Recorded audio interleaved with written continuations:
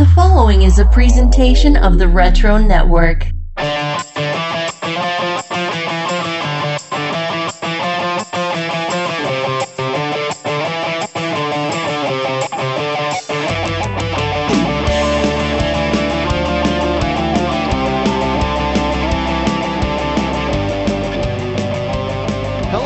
Welcome to a very special episode of The Wizard Files. Normally, this is the interview series where we go behind the scenes with former staff members of Wizard Magazine, but this time around we're getting an exciting new perspective from a different angle. Recently, we reviewed the first 4 issues of She, The Way of the Warrior on our mini-episode, and that caught the attention of She's creator, who had a long history being featured in Wizard Magazine himself. So it is our great pleasure to welcome to the show, Billy Tucci. How's it going? It's going great, Adam. Thank you for having me. I think the first time I saw, the Wizard Podcast Guide to Comics and then your Twitter page, I'm like, oh, I love these guys. Yeah, we love going back in time, and you were certainly a big part of that story and that history. But I want to talk about the present real quick. Let's start off by getting an update on your She Omnibus Kickstarter campaign. How's the response been to that, and what stage are you at right now? I got to tell you, it's been phenomenal. We launched on Kickstarter and Indiegogo afterwards, and the campaign is now in demand on Indiegogo. So how Indiegogo works is that once the campaign ends after 30 days or so, it remains in demand, which is like a store almost. It's just been gangbusters. I think the book is now, we're well over $260,000 that we've brought in on the book. We've expanded it to Marvel size, omnibus size, Marvel size, oversized. It's been expanded from the original 462 pages to 500 pages now. So just lots of extras. And we got the first set of proofs in on Monday. And there were some of the pages didn't reproduce well enough that we weren't happy with. Actually, a lot of them did, because these files were corrupt. These files are 25 years old. Right. The technology's not there to reopen SideQuest disks and crazy things like that. And even at the stage of what the EPSs were and the lettering fonts were back in the day, we just couldn't open them. So we decided to scan in all the original pages, as a lot of people do, and then play with them in Photoshop and all. And believe it or not, the ones with the really in-depth computer coloring and stuff, and you guys had touched on it, that the first 2 issues were hand-colored. Then we got into the computer coloring, which brought it to a whole nother level. But those pages are so tough to scan in. I eventually got together with Mindy Lopkin, our designer, and we just basically broke down and did a whole bunch of detective work to unlock these old files. So I'm happy to say that now we've replaced, it's got to be 100 pages at least, with the original digital files. Wow. Original digital color and lettering files. And then Mindy re-lettered 2 issues. And that's all done this week. So right now she's finishing up the lettering, and we got a big giant physical proof. I think issue number 10, she's re-lettering issue number 10 and resizing issue number 10, because she had sized this entire 500-page comic. And then I was on Nearmint Collectibles, and Omar was like, you should go Marvel size. And I'm like, well, that's a great idea. Why don't I go Marvel size? And then we did a stretch goal that if we hit 100,000, we're going to go Marvel size. And we did it. But poor Mindy, what I didn't know, or she didn't know, is that the Marvel size is not quite just upping a comic book size. The dimensions are a lot different. So she had to go in and resize 500 pages one by one to get them from standard comic book size to the Marvel size. And she was not happy. But the good news is that by Monday, we put the book back in for the second proof. I think the only physical proof I'm going to need is the cover, and we give the go-ahead to go printing next week. Wow, very, very exciting for the fans and for you to see it in that format. Yes, and I'm so excited, and to be honest with you, I wasn't sure because it's such an expensive endeavor, because we're really going top shelf with everything. A real premium formatted book, and I think our printing bill right now, the estimate is over $45,000 just to print it. And then we're going to ship everything United States Postal Service priority, so that's another, I don't know how many thousands, $30,000-$40,000 to ship this. This book weighs 7 pounds or more, something like that, something crazy like that. But it's fun, and we were just really surprised that people just came and reacted the way they did. And I guess it does have that real touch of nostalgia. And I'd love to talk to you about the podcast that I listened to yesterday, because it was so fun. Because, Adam, I had no idea what I was doing. None of us did. None of us had ever done a comic book, except for I had, inkers like Michael Baer and Jimmy Palmiotti came in to ink, but they too had never self-published a comic. So This really was a trial by error in a way. But the book just kept getting more successful with every issue. Like every single issue, it kept building on to the last one. So there was a lot of pressure, but it was a lot of fun. Yeah, well, let's talk about that a little bit, about that learning process, about building up to that. Did it just seem like a good business move because comics were making lots of money, or was it a purely creative endeavor for you? I loved comics growing up. I loved Werewolf by Night. I loved the Sergeant Rocks. I loved Our Army at War. You know, I would buy the Spider-Man, the occasional Spider-Man and Batman books like that, but I was really into the horror stuff and the war stuff. Ah. You know, Weird War Tales, all that. I just gobbled it all. Sergeant Rock was my favorite. Then, believe it or not, as I started to get better, progress as an artist in middle school, you know, and that seems to be the time where people that are really into art, they start to kind of pull away from the other kids. You know, kind of elementary school, or when kids are like 5, 6, 7 years old, we all kind of draw the same, it seems. You know, you could look at the arts of a kindergartner and they all look the same. But the more passion you have about it, and I'm sure there is some degree of talent that you may see things a little different than other people, the better I got at comics, the more I moved away from comics. Because I was a huge fan of Joe Kubert, you know, Walter Simonson, George Perez, John Romita, you know, and I would look at this art and I'm like, oh my God, I could never do this. I can't do this. And I got really intimidated by it. So I really moved away from comics and then, you know, thought I was going to be a professional hockey player. Not really, but hockey became my passion. And then dirt bikes, I got into that. And I would still draw and be in art classes and all. But then in high school, I really got back into comics. I remember Dave Stevens came out with The Rocketeer. Oh, yeah. And I was just blown away by that. And then I'm in college, and when Xenozoic Tales came out, someone brought that in. It was Mark Schultz's work, and I think this is 1987. And still like, oh my God, this is what comic books look like now? I'll never be able to do this. I was going to school for fashion illustration, believe it or not, and design. So then someone the next year brought in Amazing Spider-Man number 300. And he brought it in, and I looked at it, and he showed it to us all, and I was just blown away by Todd McFarlane's artwork. And the reason why was that it was so unconventional, that he was not the draftsman of a Mark Schultz or a Joe Kubert or a John Romita. You know, he didn't have that classically trained art style. Now, I'm going to school for illustration, but it just liberated something inside of me that, wow, look how exciting this is and how energetic it is and how different it is. And it almost seems like he doesn't give a crap. He just wants to tell Frank Miller, too. Frank Miller was, you know, forgive me for excusing Frank Miller. Him and Daredevil, that was my favorite. But when I saw the Todd McFarlane's Amazing Spider-Man number 300, and this was a few weeks after it came out, again, it just inspired me. So I remember going down to the store to, I think it was called Manhattan Comics on 23rd Street. And I went down there in New York City. I was living in New York City. I was going to the Fashion Institute of Technology. And I think that book was $10. Oh, wow, already. Number 300, I'm like, oh, I can't. And he goes, well, we have number 301 right here, and that's $1.25 it was, whatever. I'm like, oh, I'll take that one. And that was 301, which with the very similar cover, if you remember. Yeah. And that just set me into like, I can do this too. That I, you know, and so then my dream from 1988 to 1990 was, I want to work for Marvel Comics. I can do this. And John Tartaglione, who's a longtime inker at Marvel, great artist, he was my best friend's dad. And he really took me under his wing. And my professors would tell me, Billy, you have to draw comics. Look at this book. She brought in the Pander brothers, Grendel, this Christina Spar story. And I was blown away by that because it had a fashion-y style similar to mine with the brushwork and all. And I was like, wow, okay, this is great. I want to do this. But then I loved, who's this Matt Wagner guy doing his own story? So wait a minute, this is his own he owns this? And they're like, yeah. So I was kind of like, the dream, of course, is to draw X-Men, you know, be the next Jim Lee. But then there was something inside of me that I just gravitated again back towards, you know, Xenozoic Tales was a big thing for me. That, you know, Grendel really had a huge impact on me. Mouse came out, you know, and just loving that. And so I sort of developed a story, She, in my head, but it wasn't called She. Originally it was called Ran. It was a male character, and Ran means rebellion in Japanese. The Kurosawa film inspired me. Around 1990, I came up with this character. It was a male character. But as I was doing fashion illustration and all, I'm like, you know what? I think this should be a female character. I love this Christina Spar character in the Grendel series. What am I making a female character? So then, as you posted on Twitter, I went through all these, I was following the trends, you know? I think you said it was a cross between Domino and another character. Psylocke, yeah.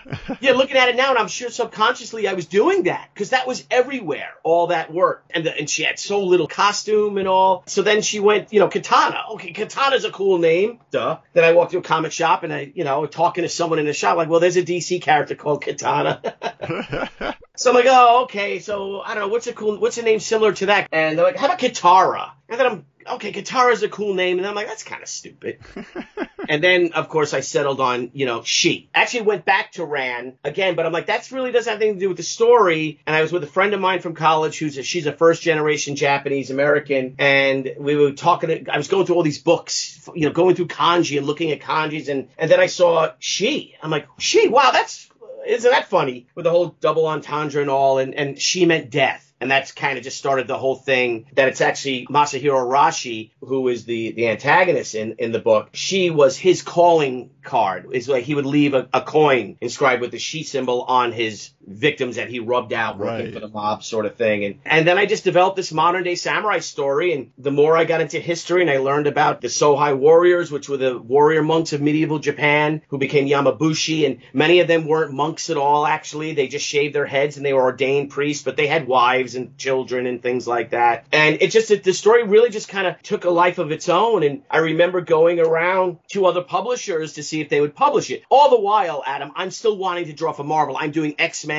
sample pages and things like that. But there was just something nagging me to do my own comic, but I felt it was impossible to do. So I remember now, it was San Diego Comic-Con 1993. I was out of college of 2 years. I was online with everyone else showing my portfolio, and I got rejected by everyone. DC Comics actually liked my stuff and offered me something in an annual, but asked me to ape Jim Lee. And they would send me all the samples. They would send me everything. They would send me pages that Jim was working on. Jim's faces, all this. And now, first of all, I could never be Jim Lee. And secondly, I don't want to be Jim Lee. Jim Lee's Jim Lee. He's fantastic. He's an amazing, draftsman. And I'm like, I can't do this. I'm not going to do that. So I was a little dejected. And then I went into small press and I had no money, Adam. I had nothing. I was just like all my savings I spent to go to Comic-Con in San Diego. So then I was walked through small press and then I met this guy and he was sitting at a 6-foot long table and he was very energetic and he was a Jersey guy and he was sitting there with his artist and his colorist and that was Brian Pulido. And Brian had this Evil Ernie book. And I was talking to Brian and he and I just hit it off. And we were laughing and I spent maybe a good hour at his table. He offered me a pinup in a book that was coming out next year, which ended up being the Lady Death swimsuit issue. And this is, I think, August 1993. And I'm like, so this is all you? He's like, yeah. I did this as Lady, this, and I have a new book. He didn't say Lady Death. He goes, I have a new book coming out in 1994. And, I'm just going to go for it. I'm doing this for me. And I love comics. And you seem like that too. And he's looking at my samples and he's like, what is this? And I'm like, well, this is my own story. He's like, well, why don't you do your own book? I did mine. So I got home and I remember I'm like, I can't do this. I'm not this guy. He's a force of nature, this guy. And then I'm sitting there. I remember then I was on the plane. It wasn't very crowded. And I went up to the overhead luggage and I brought down my portfolio and I went through my book with with the first 12 pages of She, Way of the Warrior. And I said, you know what? F these people.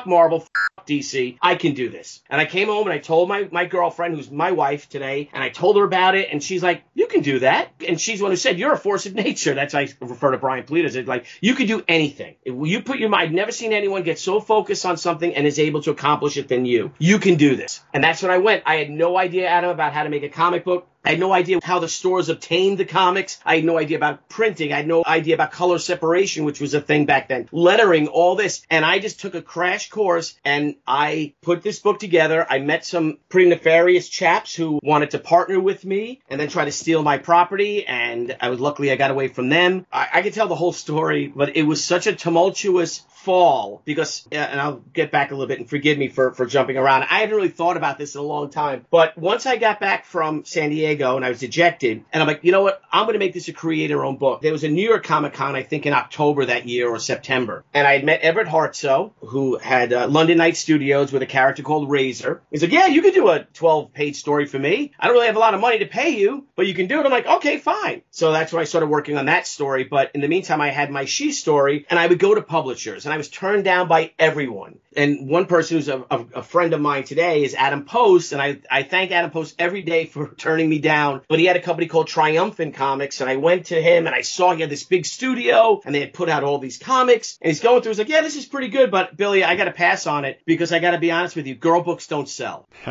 And that's when I'm like, you know what? Now I'm going to publish myself. Now how do I learn? How do I publish a comic book? And I just literally asked everyone I could. I went to the library. I spoke to retailers. I spoke to everybody. And then I remember I contacted Diamond Comic Distributors with this company behind me. And we're this new comic, Crusade Comics. Or Empire Comics, it was called at the time. Empire Comics, this new comic book company out of New York City, and blah, blah, blah. This is a new book. This is going to be the next big hit book. And meanwhile, I'm doing this in my one-bedroom apartment where I'm 6 months behind my rent, and my girlfriend's writing up all the thing as marketing director for Empire Publications, Deborah Steffens, and they seemed to like it. Diamond embraced it. Heroes World out of New Jersey, and Capital City was another, and they all accepted it. So I made up an ad. I put together the ad, all just learning things from art school and just winging it. And I submitted it, and the orders, we had a total of, when it hit, it was in the January previews for March release, and it hit in previews, and a month or two later, whenever it was, we ended up getting 37,000 pre-orders. Wow.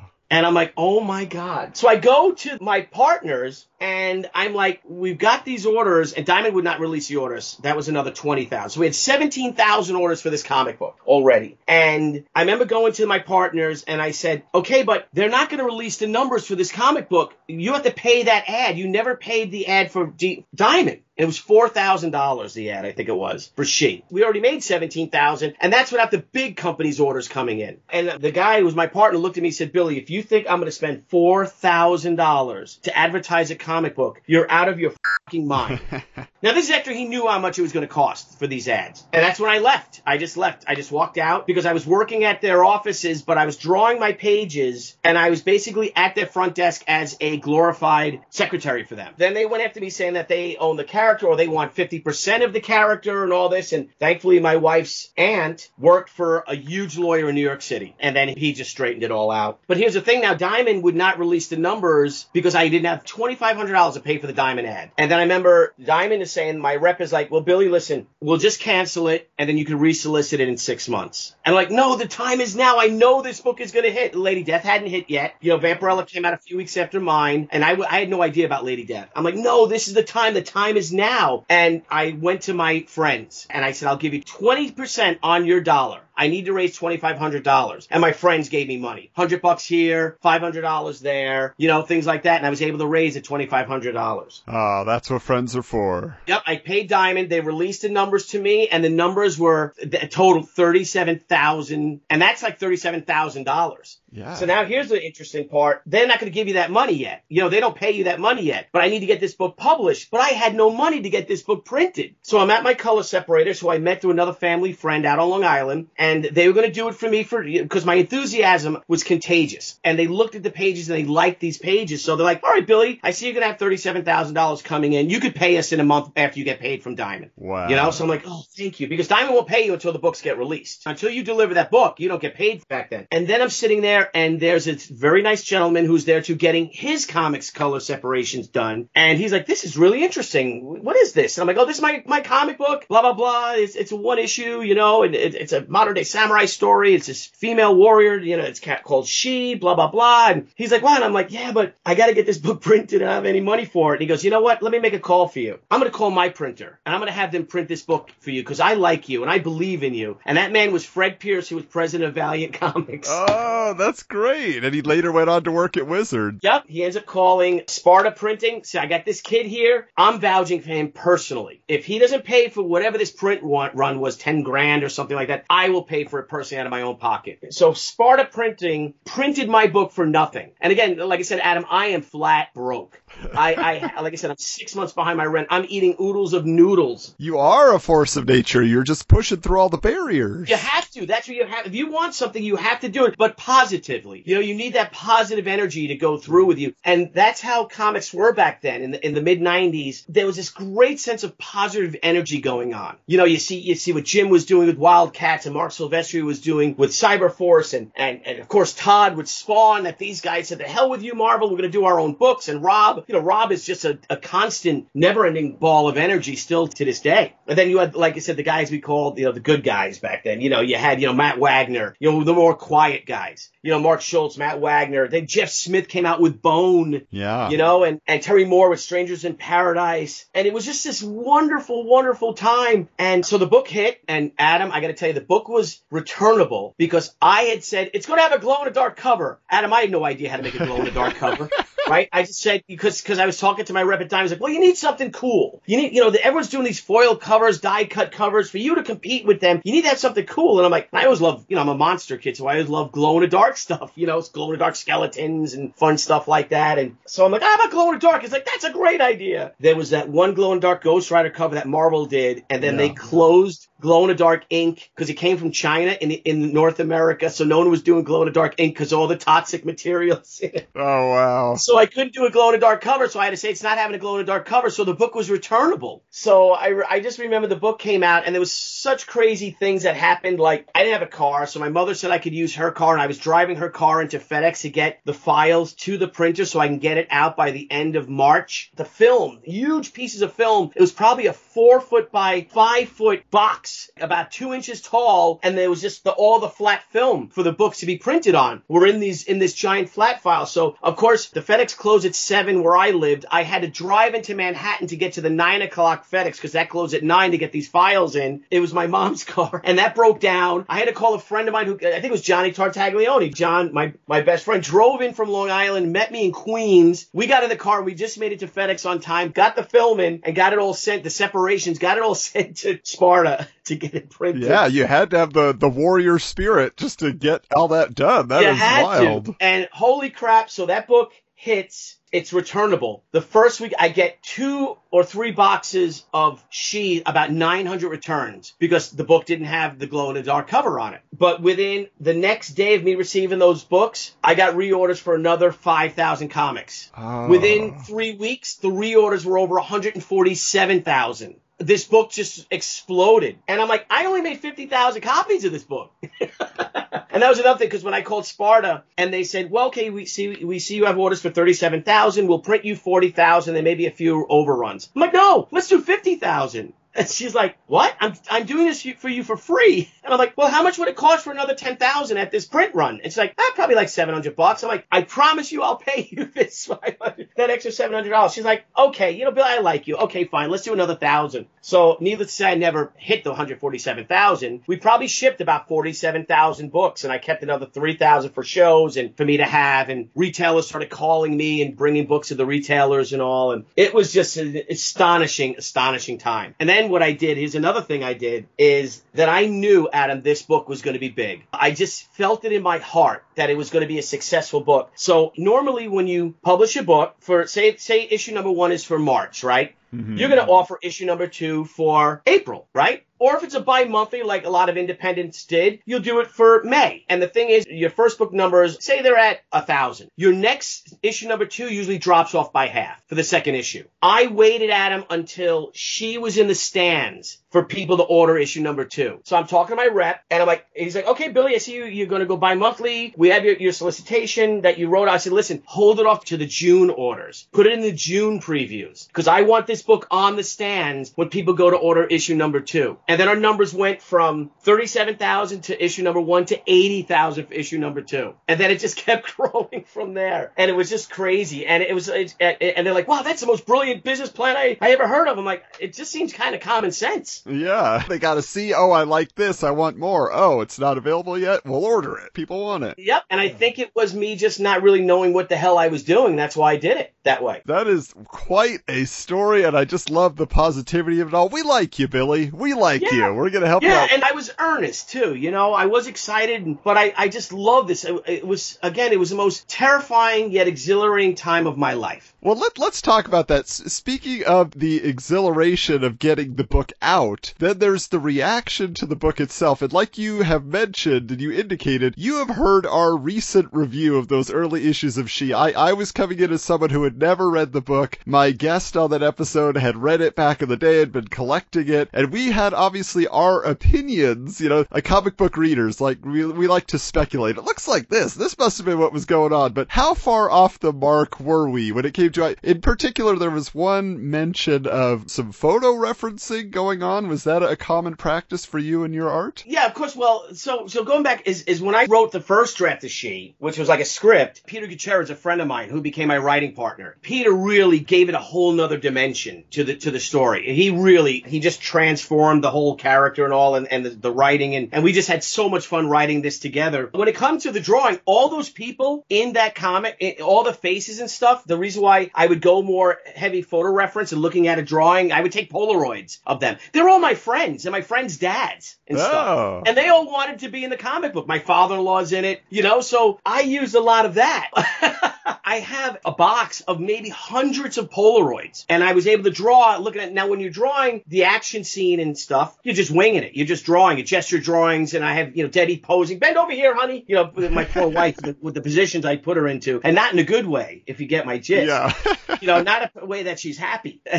But then, like the photo reference, I was able to look at reference to draw, and then I really want to work hard because I want, Joe LaBianca's the cop. I really want it to look like Joe LaBianca, Mr. LaBianca. I wanted it to look like him, so that's what I was doing. I mean, I killed Jeff Smith in the book. I kill Vincent Zarullo, who is, head of Metropolis Comics and, auctions. I killed my friend Garrett Chin. All the people that die are all my friends. So, yeah, there was that I would use the photo reference. Women were easier for me to draw in a way, and my wife posed for a lot of that. Yeah, I would pinned up all in front of my art table were just dozens of Polaroids, and then I'd pull the Polaroid down and I'd look at it real in depth, and draw it. Yeah, and then the samurai images, I'm looking at woodblock prints, to draw the samurai. And when you draw a samurai with armor and stuff, it helps cover up a lot of things that you may mess up.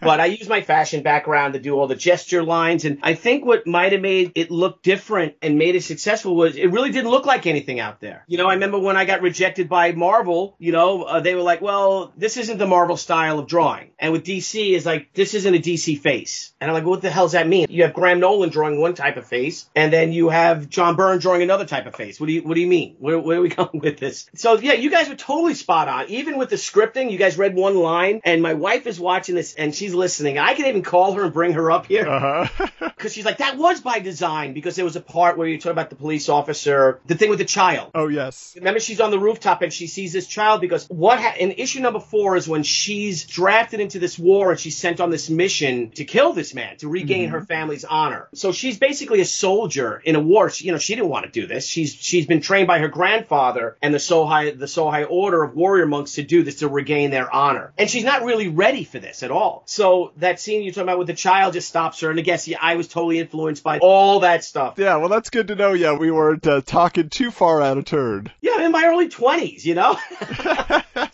I'm fresh out of art school. Let's say that you talk about Patrick Nagel. God, I love Patrick Nagel. I had that same print on my wall. Yeah. I love Duran Duran, the Rio cover. We even made an homage cover on Shi Senryaku #1, which is totally done in the Nagel style. Absolutely, yeah. Yeah, why not, right? I mean, so what happens is that there's that big rooftop battle in issue number 3 and 4, that big battle where she slaughters a lot of Arashi's men. Mm-hmm. But issue number 5 is when Arashi then holds a memorial service for all those slain. And you see the widows and the children of these men, mobsters, who cares, that she killed in battle, that she fought with and killed. And then she just breaks down because she sees these kids. And she's like, what have I done? And she basically just abandons the whole thing. But now it's too late because Arashi wants revenge. Yeah, because that's what I was going to ask, because obviously I didn't read on past, the first 4 issues, and yet in an interview with Wizard at one point, you were quoted saying, she hasn't killed anyone since issue 3. So it seems like that was a conscious character arc and decision that you had in mind. Yeah, she doesn't until issue number 12 when her and Masahiro Arashi have to fight together against Arashi's men, because Arashi's men find the box full of She coins and thinks that he's the so-called She killer. And I never thought of it. I don't know if it was you brought it up about, well, it's called the She killings, but She does mean death. So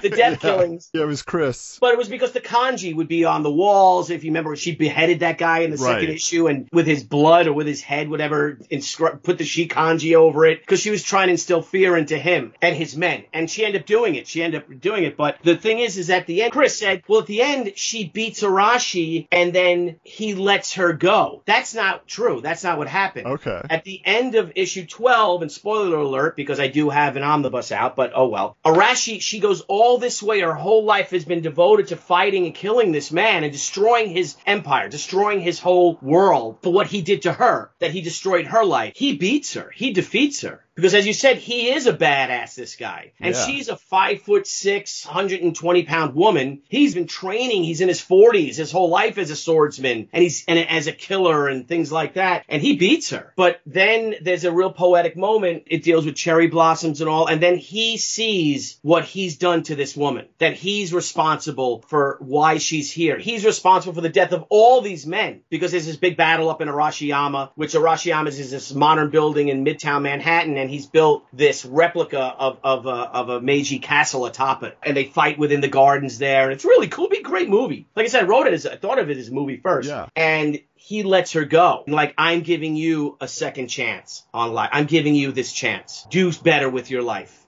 Don't follow this bloody path. Yeah, I think it's that type of plotting and scripting. You know, it's you were very adamant as well from the beginning, and now that you've given us the timeline that you actually predated, you know, Lady Death and those other books that came out in the bad girl genre. Well, Lady Death came out a month before she. Oh, just a month. Okay. Yeah, it did. But Brian didn't know what I was doing. I didn't know what he was doing. But I think the success of those books, that Lady Death had the chromium cover, it blew out. I think I'm just lucky to be here right now. I think because Brian only made 50,000 copies of that Lady Death, and that sold out. And then they saw this book, and and people started buying it. People liked it. I think they didn't want to miss out on the opportunity. I think that's why I'm here talking to you.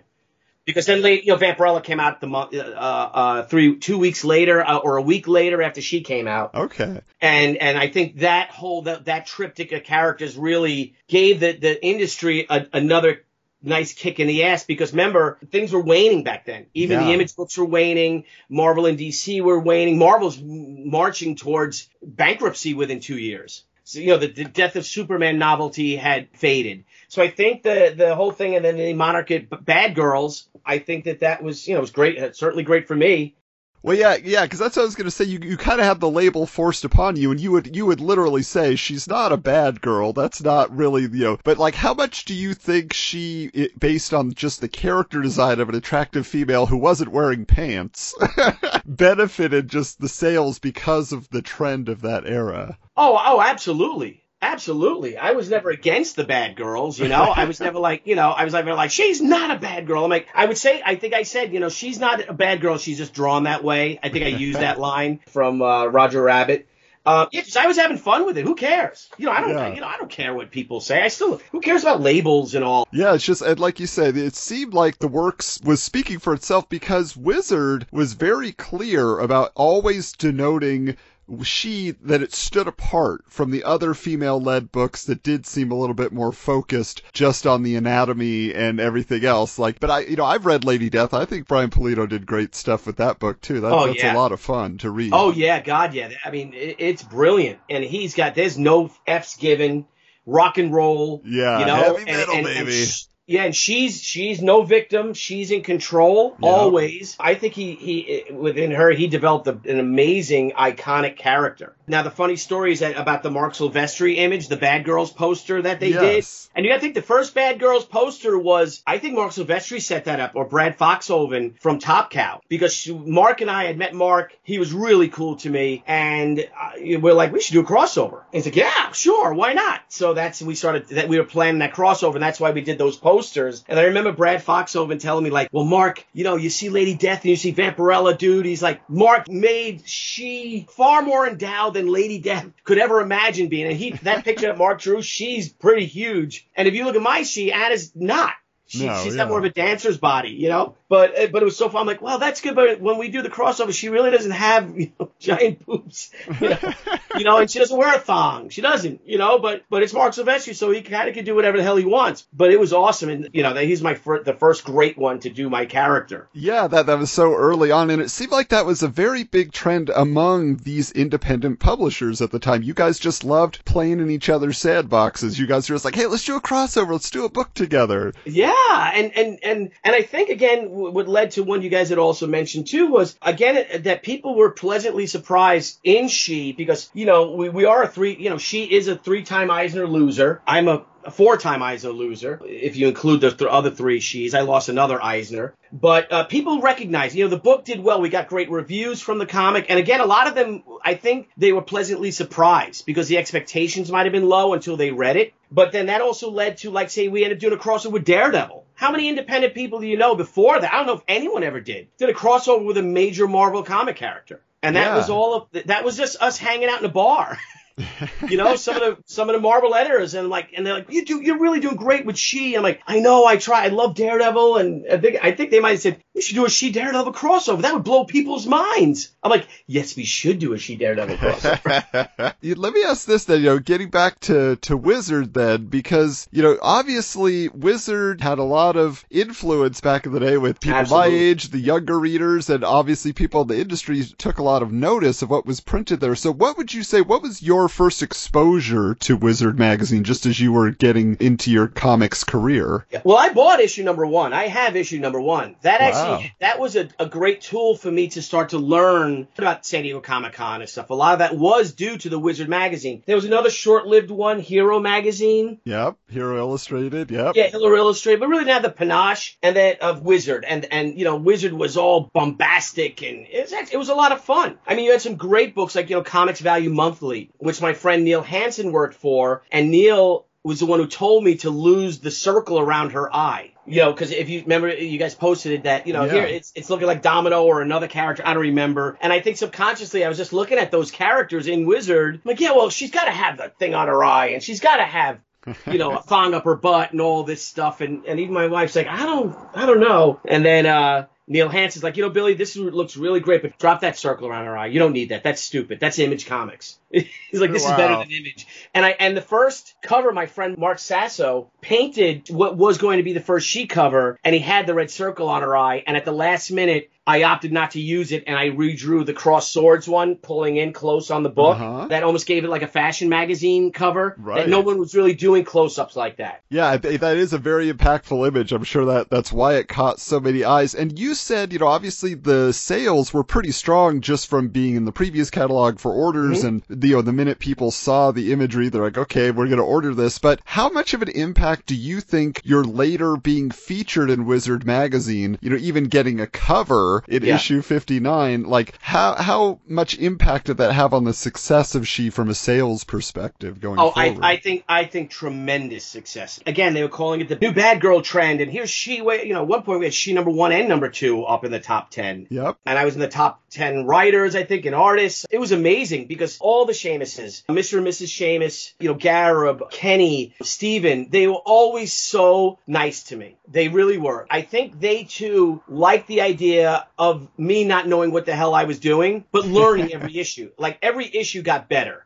I felt. I think we progressed with and even Chris Claremont told me that. He's like, I've never seen a comic from issue 1, I think it's after issue 6 came out or something, from issue 1 to issue 6, how it looks completely different. How you're learning so much, and I started to inspire other people, it seems, to publish their own comics, which was really cool. It really was. It was a wonderful time, and I'm like, I don't know what I'm doing, but I'm having a hell of a lot of fun. I'll tell you what I can tell you what I've done wrong, and just do the opposite of that, But Adam, Wizard was really instrumental in me being here talking to you right now. And I know, hindsight, you look back at it and people make fun of it and all, but it really was a watermark, if you will, Not say the high watermark. And maybe when Wizard hit their high watermark, that was the high watermark of the speculative industry. But it was something everyone bought. Everyone read that mag. Every single person read it. Jeff Smith read it.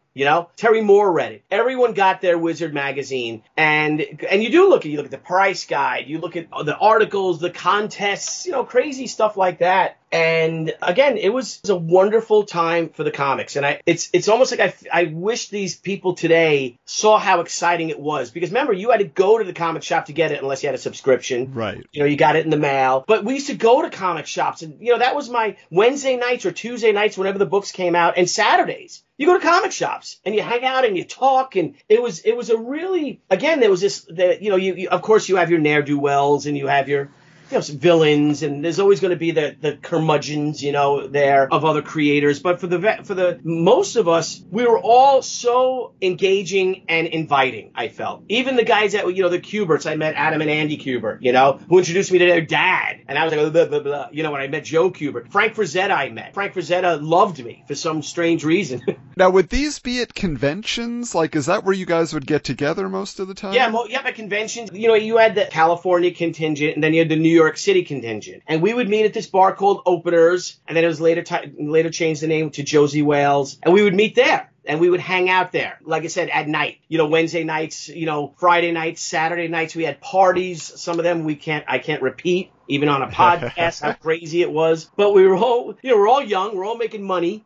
We weren't like the Image guys. We weren't buying Vipers or anything like that. But it was such a fantastic time. And Garrett would come down, and his brothers Kenny and Steven would come down. And we would all just hang out, and we had fun. We had a lot of fun. I got to meet Mike Martz. I played touch football with Wizard. They had touch football on Saturdays. The Wizard guys would play, and I'd come up there from Queens and play football with them. And it was fun because we were all in our 20s. It was such a new and exciting time. Yeah, I'm curious for you because obviously you mentioned Image, and they were kind of like the West Coast, kind of like the Hollywood of comics, right? They were doing like the big thing and big bucks and everything like that, But it felt like you and Jimmy Palmiotti, Joe Quesada, like you guys are kind of like the East Coast young guns. Did you notice a big difference just in output based on geography or anything like that? Well, I don't know about output because, some of you, you look at Todd, Todd landed an issue every month of Spawn. Eric Larson as well. With us, though, there was a lot of people on the East Coast. There were very few publishers on the East Coast until Jimmy and Joe did Event Comics.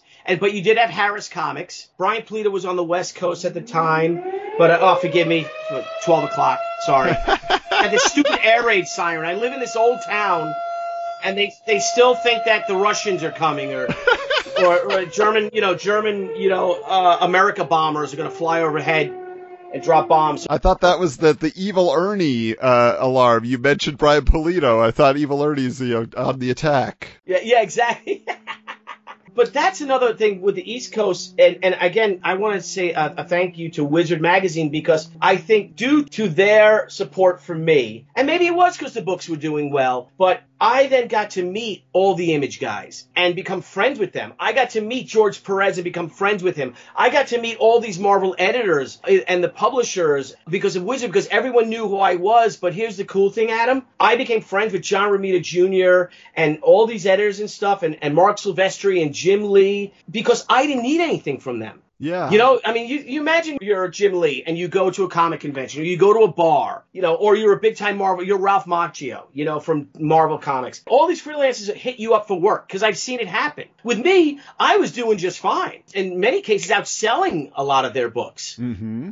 So I didn't need them. So I became friends with them as just us as friends. We'd go to baseball games, basketball games, hockey games. We would just do things, like I said, as friends. Play touch football, wiffle ball, fun. So I got to know these other like-minded creative people. We were making a living creating, Adam. We were making a living doing what we loved. And that was also at the time that all of us got into comics because we loved comics. I don't think it's the same today. I think a lot of a lot of this new blood coming in, they not only never read comics, but I don't think they particularly like comics. Yeah, it's the stepping stone to a movie. You basically put your storyboards in a comic, get it published, and then studios, it's a comic book property? Okay, now I'm interested. Yeah. Yes. And I'm going to give you a little secret here. Yeah. I did not write She as a movie script. Oh, okay. I was dealing with producers. Now producers are contacting me, and I just had to tell this little white lie because I wanted to write the screenplay.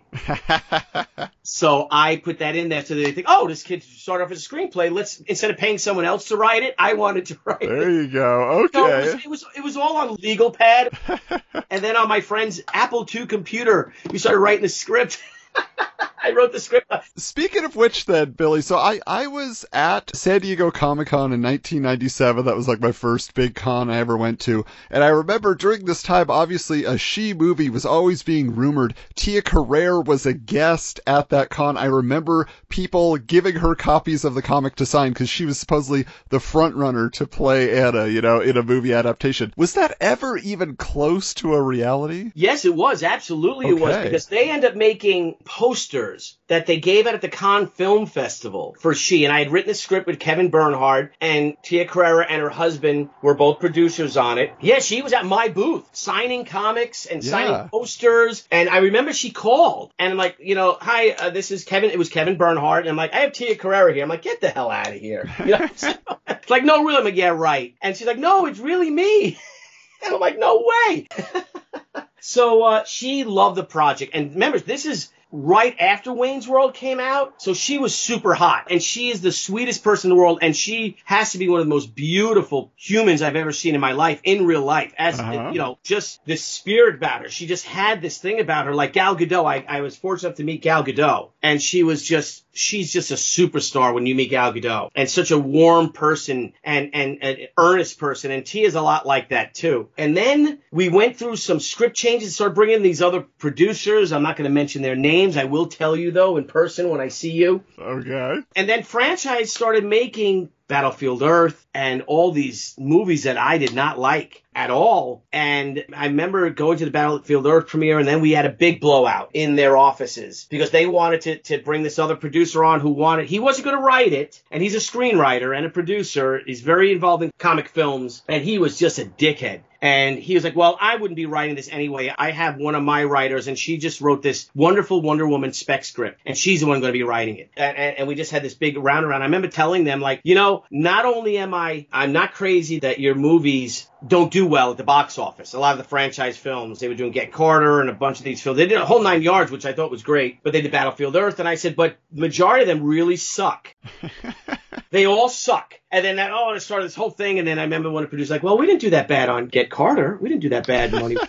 Like mumbled it. She just said it. And I just had it with him. But then, that was it. That was the beginning of the end with them. And then we had another producer, Mimi Gitlin, and she had it for a long time and paid me a lot of money, but things didn't work out with that. And she's produced a lot of films, and I think she's just great. But I think she's gone off in a different direction doing documentaries or something. And now the film rights are free and clear. Hey, everybody, you listening? You listening? Now's the time. And now people calling me again because of our Indiegogos and Kickstarters that we've done. You were over $800,000 in the past 2 years. So people seem to really like, are the rights, is she available? Really cool people, really cool producers who have great resumes. And I'm like, wow. So we'll see what happens with that. Yeah, that'd be fantastic. Absolutely. And maybe get Tia a cameo in the film as another character. Oh, absolutely. Yeah, definitely. Because she's so great. And she's like, well, I wish we made that movie. And I'm like, me too.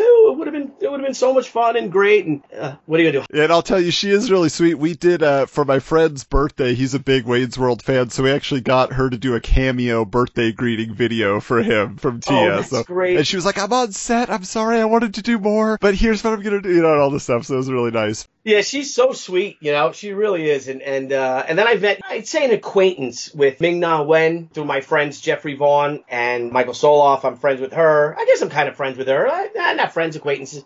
But Kelly Hu as well. Sure. I love Kelly Hu. And they all want to play She. They're all in the running. Okay, that's what they're interested. Like, oh, yeah. I said, but we'll see. But now, again, I feel that today, this point in time right now, there's never been a better time to make a creator-owned comic book. Because you have so much tools available to you through the internet, through web comics. There are Eisner Awards now for best web comic. Yeah. And you don't need a lot of money. You don't have to spend the money on, again, color separations and even printing anymore. Because you could put out a web comic and do a panel a day. Yeah, and even just making the connection with an artist or an inker, like the writer, like whoever you need to work on your book, like you can find them online now. Whereas back in the day, you had to go to a convention and go down Artist Alley or whoever, wherever else. Absolutely. Yeah. That's why I hope people actually, if you want to create your own comic, like I met someone today. How do I get into comics? Not today, at the New York Comic Con this past week. And they showed me their portfolio and I want to work for Marvel and DC. I'm like, why?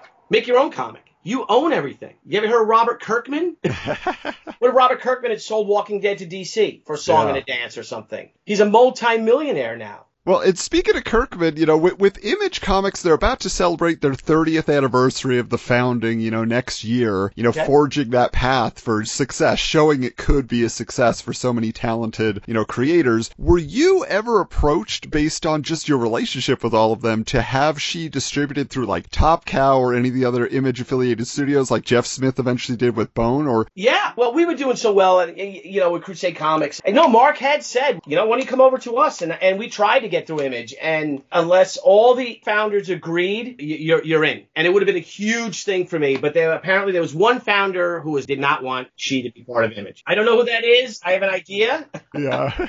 But it worked out for me anyway. Yeah, there was one person, and the publisher at the time called me up, and he was just stunned and shocked, and he said, I'm drinking bourbon right now as I tell you this. And it did make sense to us, and I'm friends with two of the other Image founders, so I know it wasn't them, one of which invited me. So it was one of the founders. Three of them I definitely know it wasn't. Okay.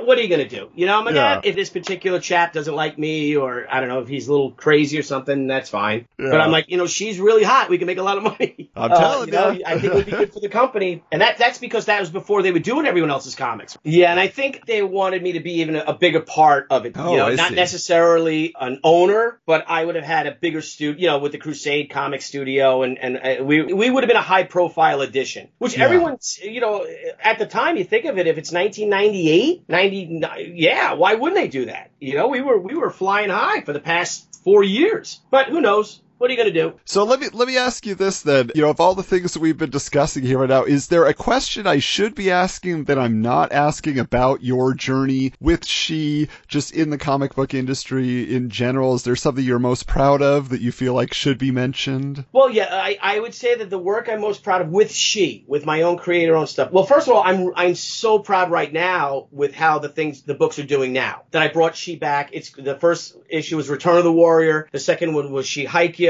Now this omnibus, which goes back to the original 16 of the 80 issues of She that are out there or so. And now Sakura, the next book, which we launch on Kickstarter in January in Indiegogo. I'm so proud of this work because I think it's the best work of my career. And it's really reinvigorated that passion I had and putting together this omnibus. And that's why I loved, when I first saw your Twitter handle the very first time, I loved that. 'Cause I'm like, oh my God, I remember that time. Because you would show the first issue and pages and I'm like, oh man, this reminds me of when I first wanted to get into comics. And that's why I started following you guys and all. And I hope you didn't think I was a weirdo doing that. But I'm like, oh, this is... No, we're definitely flattered. Yeah. I'm a fan too. So what I'm proud about what we did now is that I've been able to progress Anna. So Anna Ishikawa is in real time, it's 20 years removed from when we last saw her. From the Way of the Warrior storyline. So let's even use that timeline. So now she's a single mother raising her teenage daughter. Her warrior days are far behind her. Then something happens and she's pulled back in. And it's almost like a comic book character grows up. Yeah. And she's still beautiful, I think, in my mind. I mean, my wife,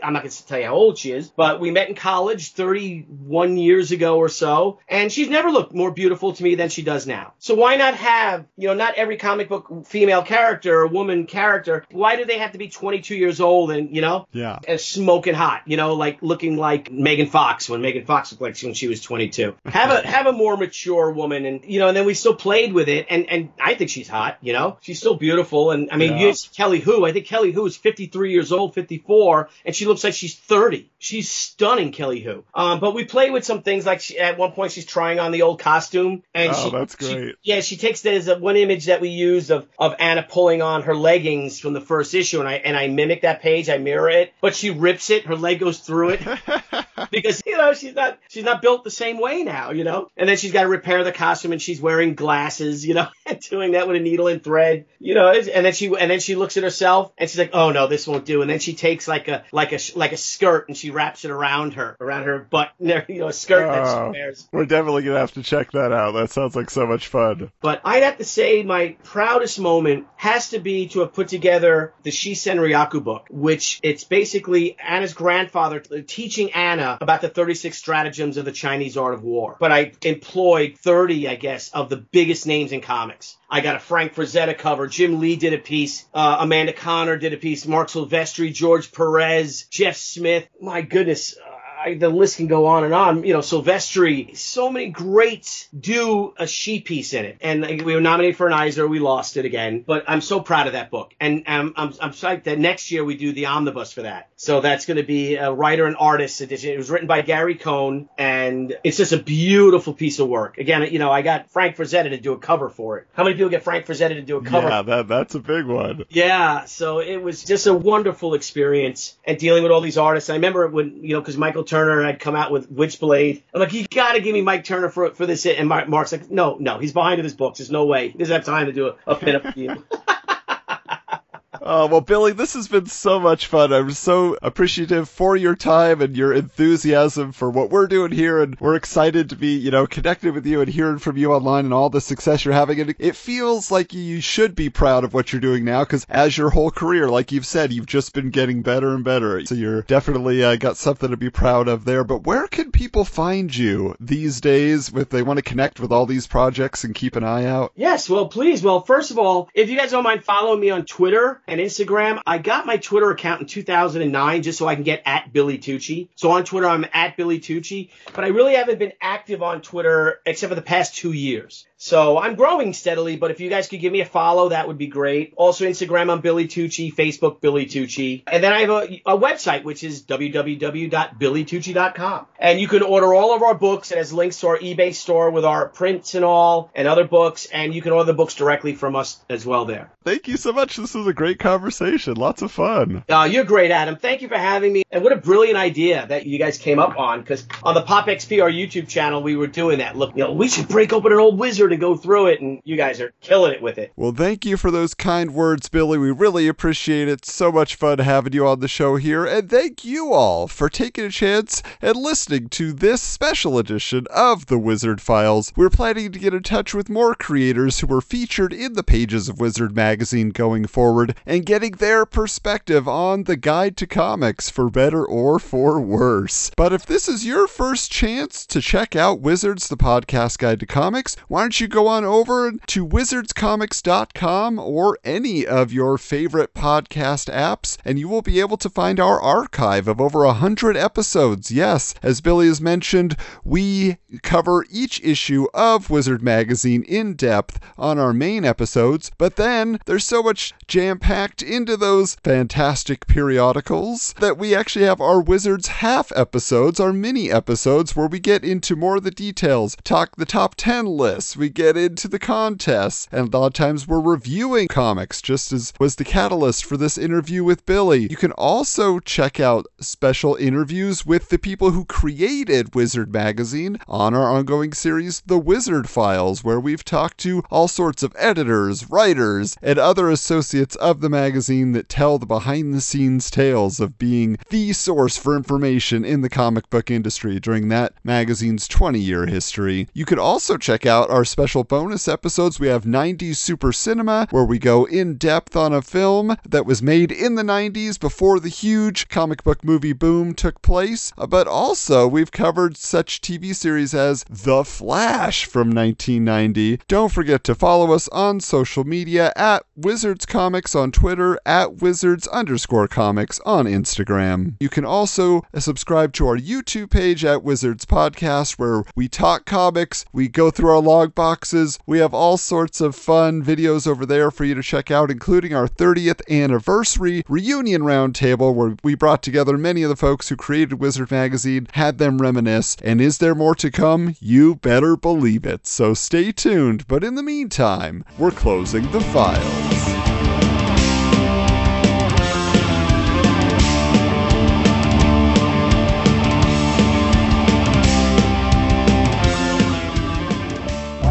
This has been a presentation of the Retro Network.